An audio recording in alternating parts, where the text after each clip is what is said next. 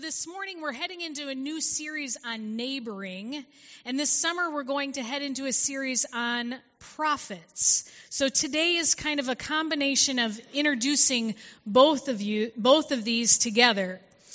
And I have four things that I believe that are both significant to our neighbors and to the prophets. Here they are: fear, how we live, relationship, and service. Can I get a little head nod on that? Yeah, I believe that could be true. Prophets present the hope of the Messiah, the hope of God's coming. When talking about neighboring, we need to remember that we are being good neighbors so that our friends, our neighbors, can find the hope in the Messiah as well. Sometimes we get our heads in a different place with that. We think we're just being nice people. But the reality is, we're doing it so that they might come to know who Jesus is. Now, I will say that prophets sometimes are a little abrasive, sometimes seen as kind of mean. We don't usually like to hear from prophets, whether it's the prophets of Scripture or the modern day prophets, right? Because they're telling us you did something wrong, usually, and this is how you need to get your life right so that you can be in relationship with Jesus. So this morning I picked Isaiah because Isaiah's much nicer than that. He's eloquent, he's encouraging, and I felt like in the world we're living in right now, we really could use some encouragement and some coming alongside and someone to build us up this morning. And so Isaiah can be that prophet for us this morning. Now keep in mind, as I go through these four different steps, phases, don't see them as real linear. We oftentimes see things as it has to go in a specific order. But has anybody found life to be that way? No, it's so not. So even though I'm going to give them in an order, you don't have to keep them in order. They might come out of order in your actual life. So that being said, I'm going to start with fear, but fear could be anywhere in here. Verse 10 from Isaiah says, "So do not fear, I am with you. Do not be dismayed, for I am your God. I will strengthen you and help you. I will uphold you with my righteous hand." We all have fears, right? But sometimes we think that even our neighbors, we forget that our neighbors have fears as well. We're very in touch with our own fears, right? They're all inside of us and they're raging inside. But we forget that our neighbors actually have fears as well. Now, God knew that fear was going to be a big issue, so much so that it's mentioned about 70 times in Scripture, the command to do not fear. He knew all of us would be afraid at one point or another, but I'm guessing because he mentioned it so much, he knew it'd be a constant in all of our lives. Now, who here is 8 years old or younger? Raise your hand. 8 years old or younger? Yes, Gwen, I see that hand. Kenny, I see that hand. Tommy, did you just go above 8 years old? Are you older than that now? Yeah, he's so old now. Okay, so when I was your age and younger, Cole, I see that hand. When I was your age and younger, I was afraid. And the only time I was afraid really was at night. Anybody can relate to this? It was somehow when the lights would go out, it wasn't I was afraid of the dark. I was not afraid of the dark. But I just started to think of scary things when it was dark. And so I had the tendency to have more nightmares than positive dreams. And I was that kid who would sneak into my mom's and dad's room at night, and I would stand bedside. Anybody feel this? Right? And the eyes were like about this, and I'd go like this, "Mom." Anybody had this experience before on one side or the other? Mom! And then she would wake up, and my little eyes would meet her little eyes, and I would terrify her in that moment. And so now both of us are very afraid. But the thing she would always do is she would lift up the covers and say, "Climb in."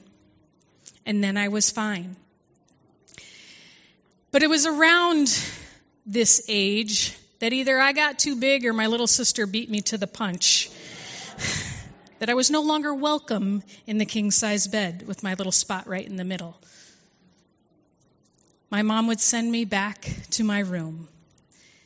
So when my Sunday school teacher said to me, Diana, you don't need to be afraid, and here's why.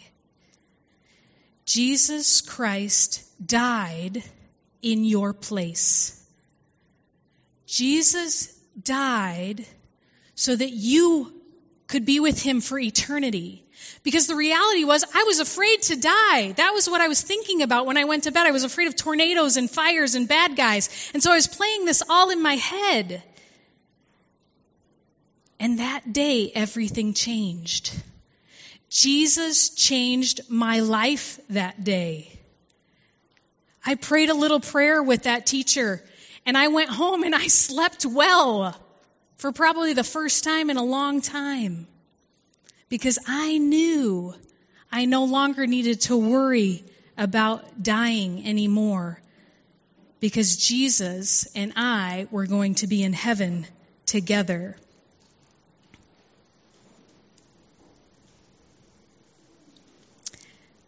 Now you might be thinking, what does this matter? I'm all grown up. I don't have fears like that anymore. They're different, aren't they? They're different. We have new fears. That day is when I first understood the gospel message. Your friends need to understand the gospel message. In your sermon notes, you can write down that friend, or you can draw their picture. If you're starting to picture that friend that has never heard the news that they could have eternal life and no longer be afraid of death and dying. Might be helpful if you wrote down your own fears, or maybe the fears that your friends might have. Still today, as fears rise up in me, the best way for me to combat those fears is to pray. And that's what I was doing as a little kid laying in bed. Jesus and I were now having a conversation. I was engaging with him, and everything changed. That day, I understood the verse 1 John 5:12. Whoever has the Son has life. Whoever does not have the Son does not have life. That was real to me that day. It came alive for me that day. The Holy Spirit allowed me to understand that at the young age of 8. I felt it at the depths of my soul. I was gratefully comforted by these words as well. In John 11:25 and 26, Jesus said to her, I am the resurrection and the life. The one who believes in me will live, even though they die. And whoever lives by believing in me will never die. And then Jesus says, do you believe this? Do you believe this? Do your neighbors believe this? Let's go back to Isaiah's encouraging words for a moment in verse 13. For I am the Lord your God who takes hold of your right hand and says, do not fear, I will help you.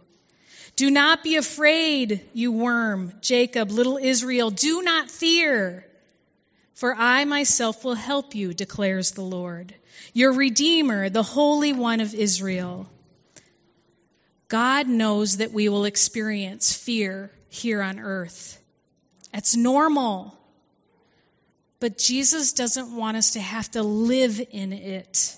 He wants to free us from that. Just like when we sang this morning about freedom, he wants us to be free from anxiety and stress and worry.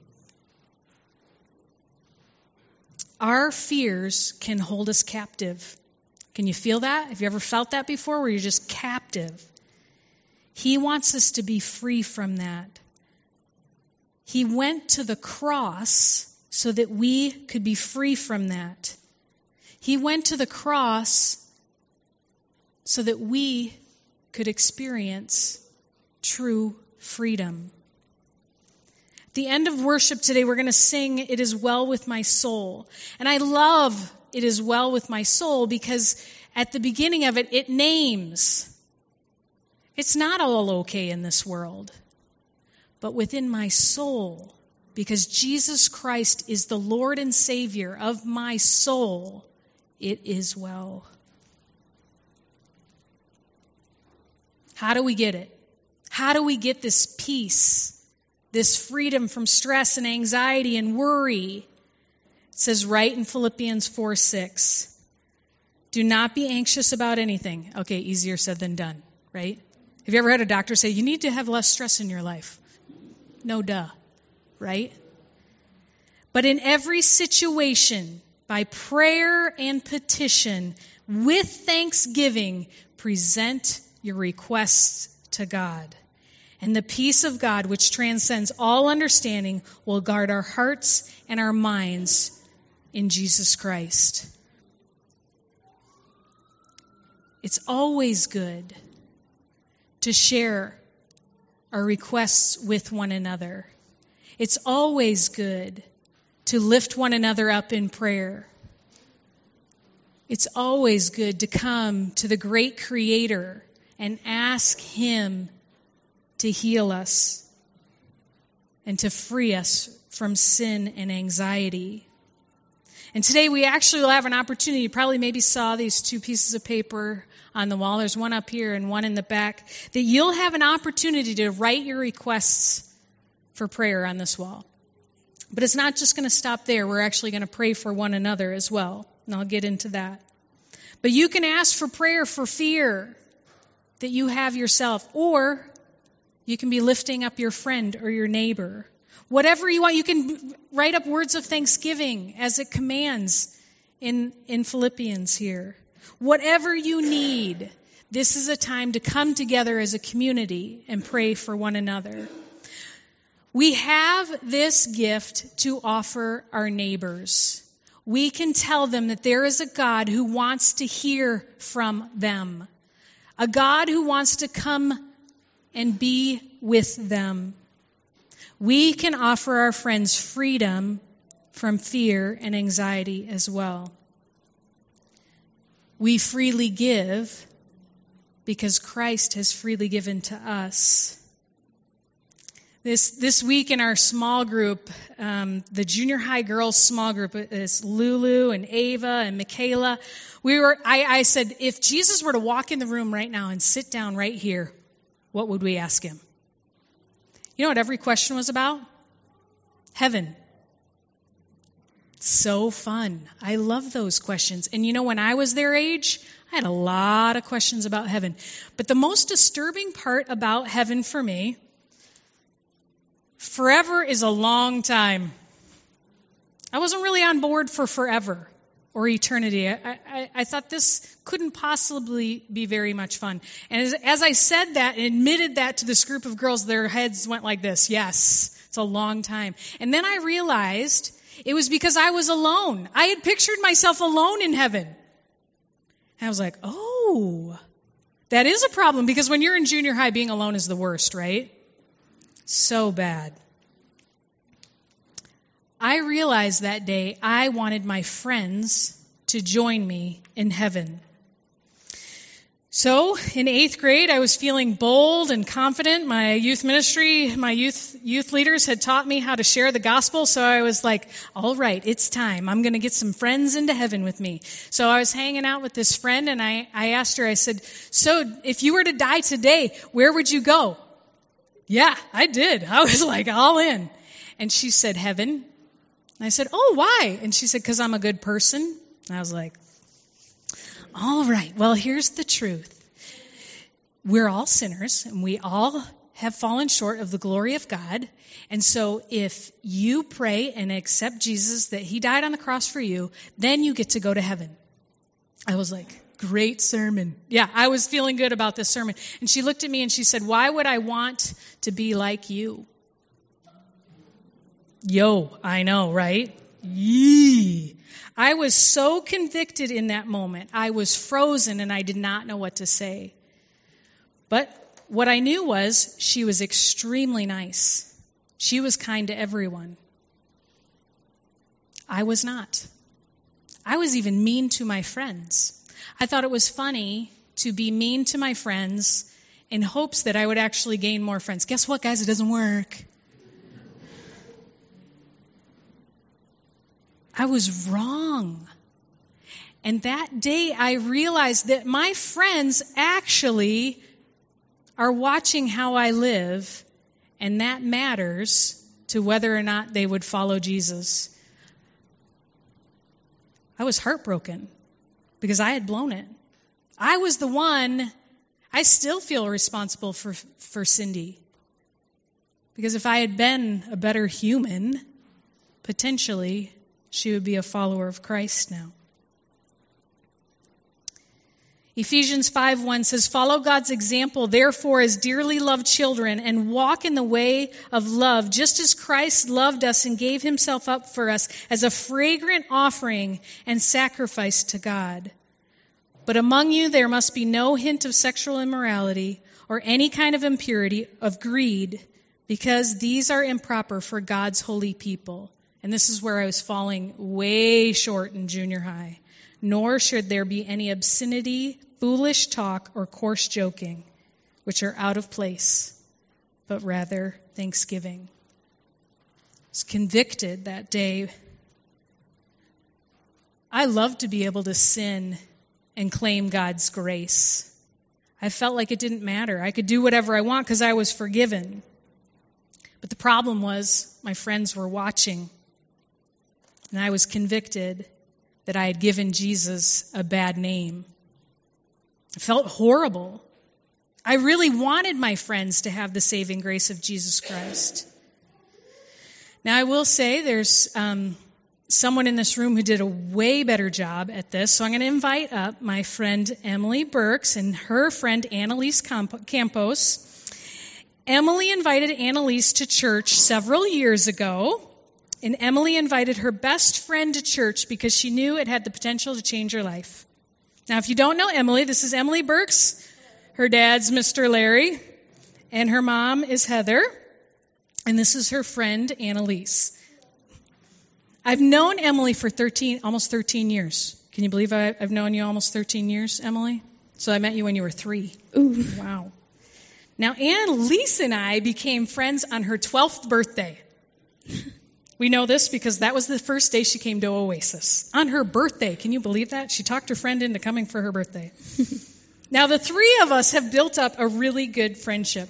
And as I was mentoring Emily for confirmation, we would talk about Annalise in a good way and talk about how she would want to come into a relationship with Christ. And then the two of them came to every event in Oasis for the rest of that school year. And during the summer, we'd gone to a baseball game for a youth event, and it was that day that Annalise found out that I was paid to be her friend. Ooh. I thought that might be the end of our friendship, but Annalise is here to tell you the next part of the story. Hi, guys. So today I'm going to share how Emily inviting me to church began my personal relationship with God. So 4 years ago, in March of 2014, Emily took me to Oasis for the first time. And it was my first time attending a church that wasn't Catholic, which is what I'd grown up with my whole life. And this experience was intimidating at first, but after that night, Emily and I had a good time, and I realized that I wanted to go again. So after that week, Emily and I went to youth group for the rest of the year. And at Oasis, I met so many great leaders, and this prompted me to get more involved with worshiping God through things like youth group camps and service. So I truly found what way of worship I enjoyed, and I stopped simply going to church once a week, and I found the presence of God in my everyday life. I've come to understand that God is not something far away, and He's with me on my journey, and He's with everyone too. The year I started attending Naperville Covenant Church, despite my young age, I learned more about God than I ever have before. And since 2014, everyone here has helped me achieve the relationship I have today. The leaders here have prayed for me when I needed someone to pray for and reached out for me when I needed someone to care for me. If I was never invited to church that day 4 years ago, I would have missed out on a personal relationship with God. And because of my experience, I think that everyone here deserves the same opportunity I've had here. Good job. Thank you. Thank you.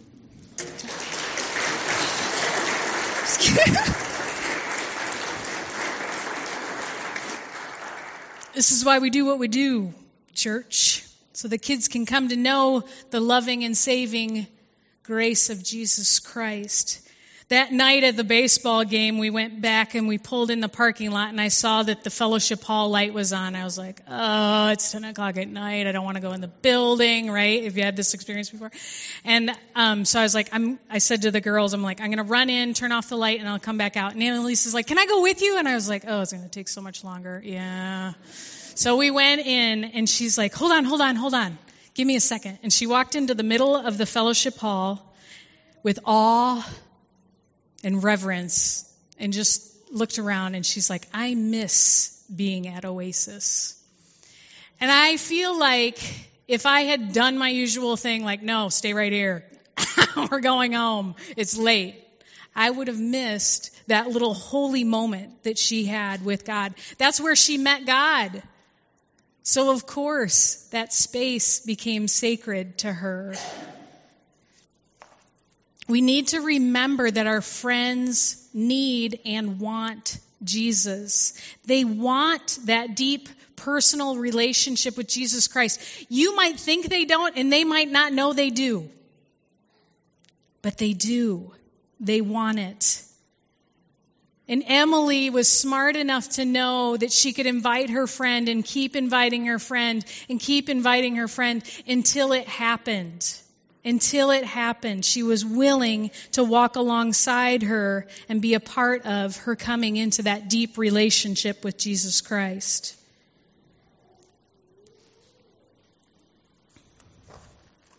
Now, last summer, Annalise, Emily, and I were paddleboarding down the DuPage River. It's about this deep, by the way.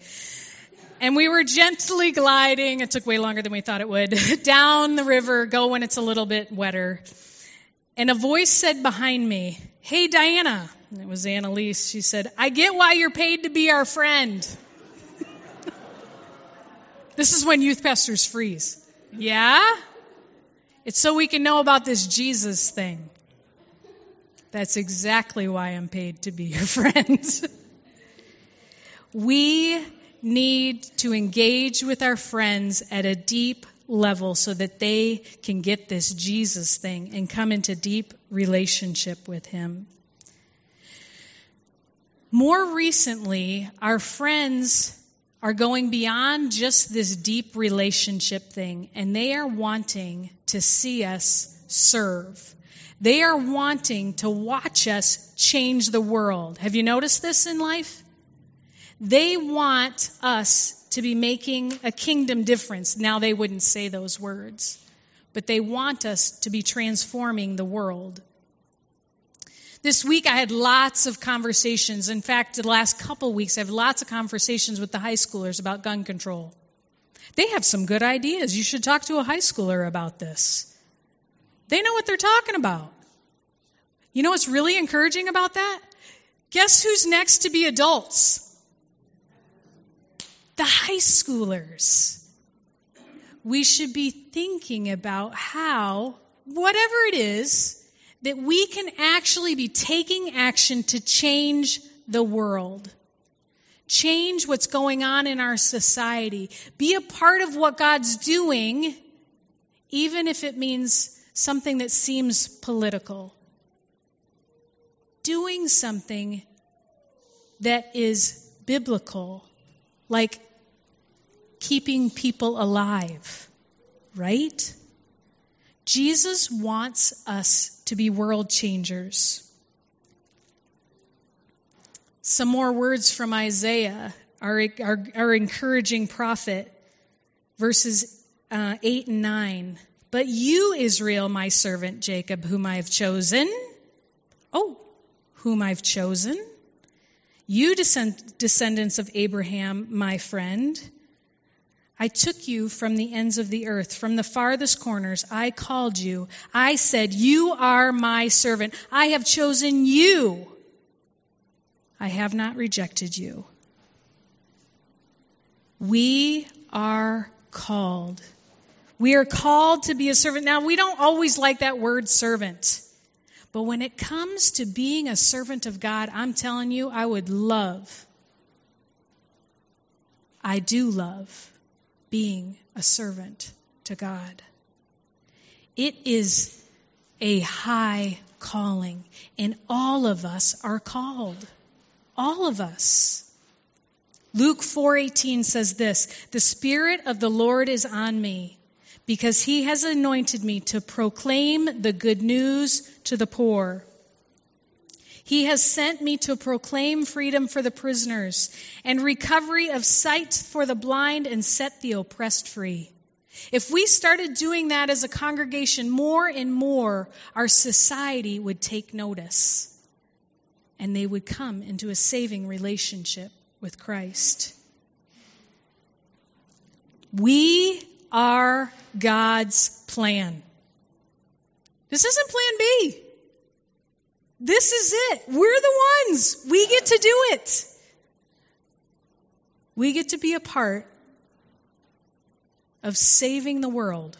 Woo. I've always wanted to save the world, right? We do.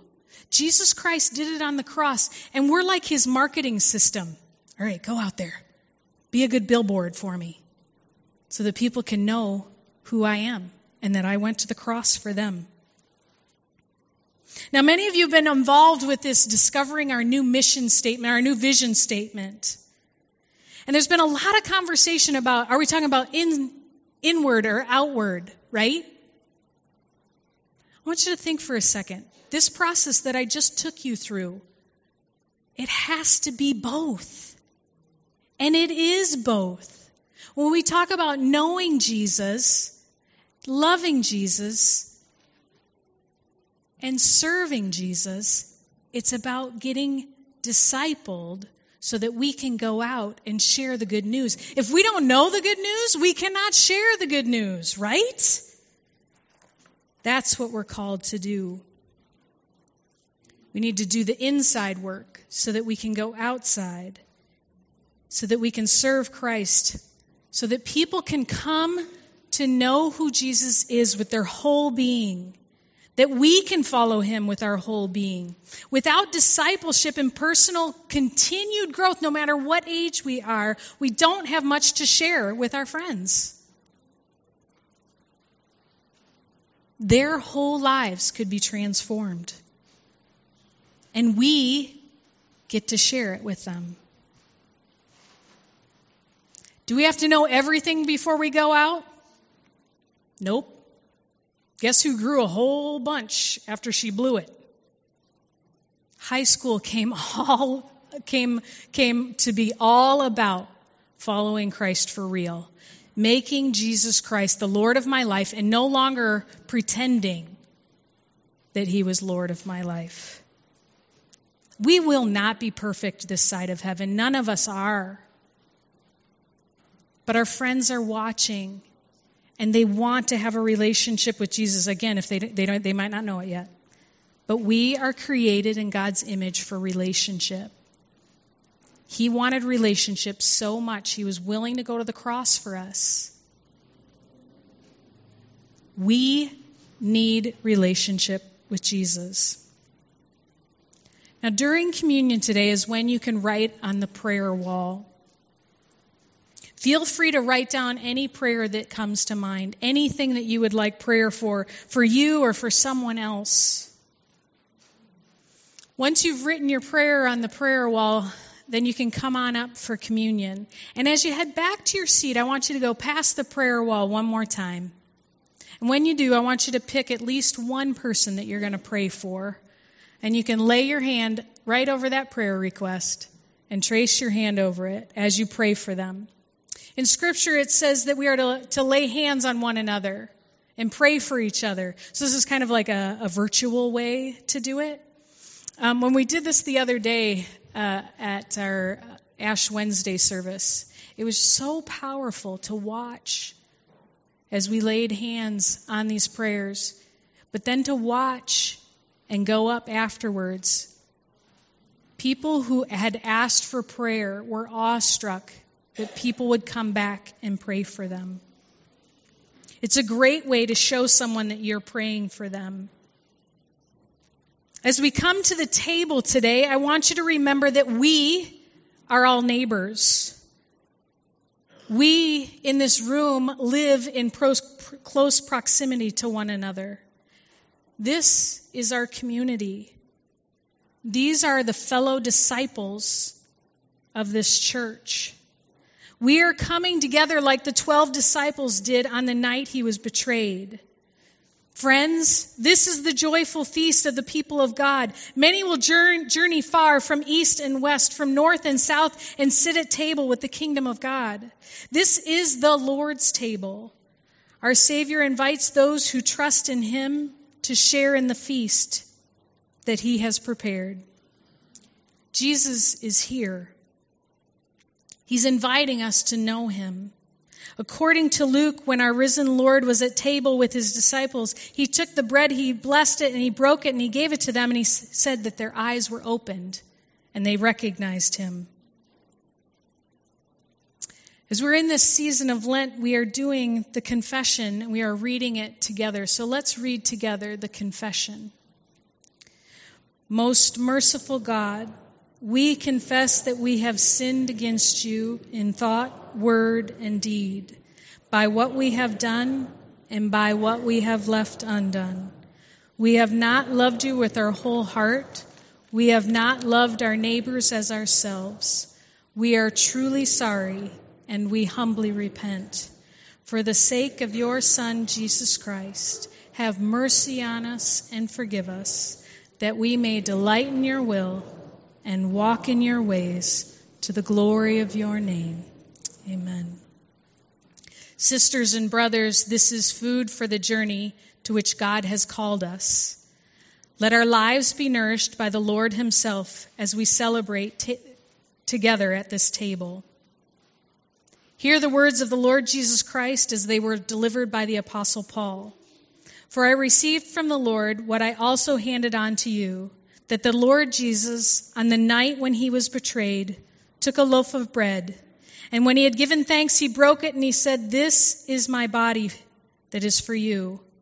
Do this in remembrance of me." In the same way, he took the cup also after supper, saying, "This is the cup of the new covenant in my blood. Do this as often as you drink it in remembrance of me. For as often as you eat this bread and drink this cup, you proclaim the Lord's death until he comes." Amen.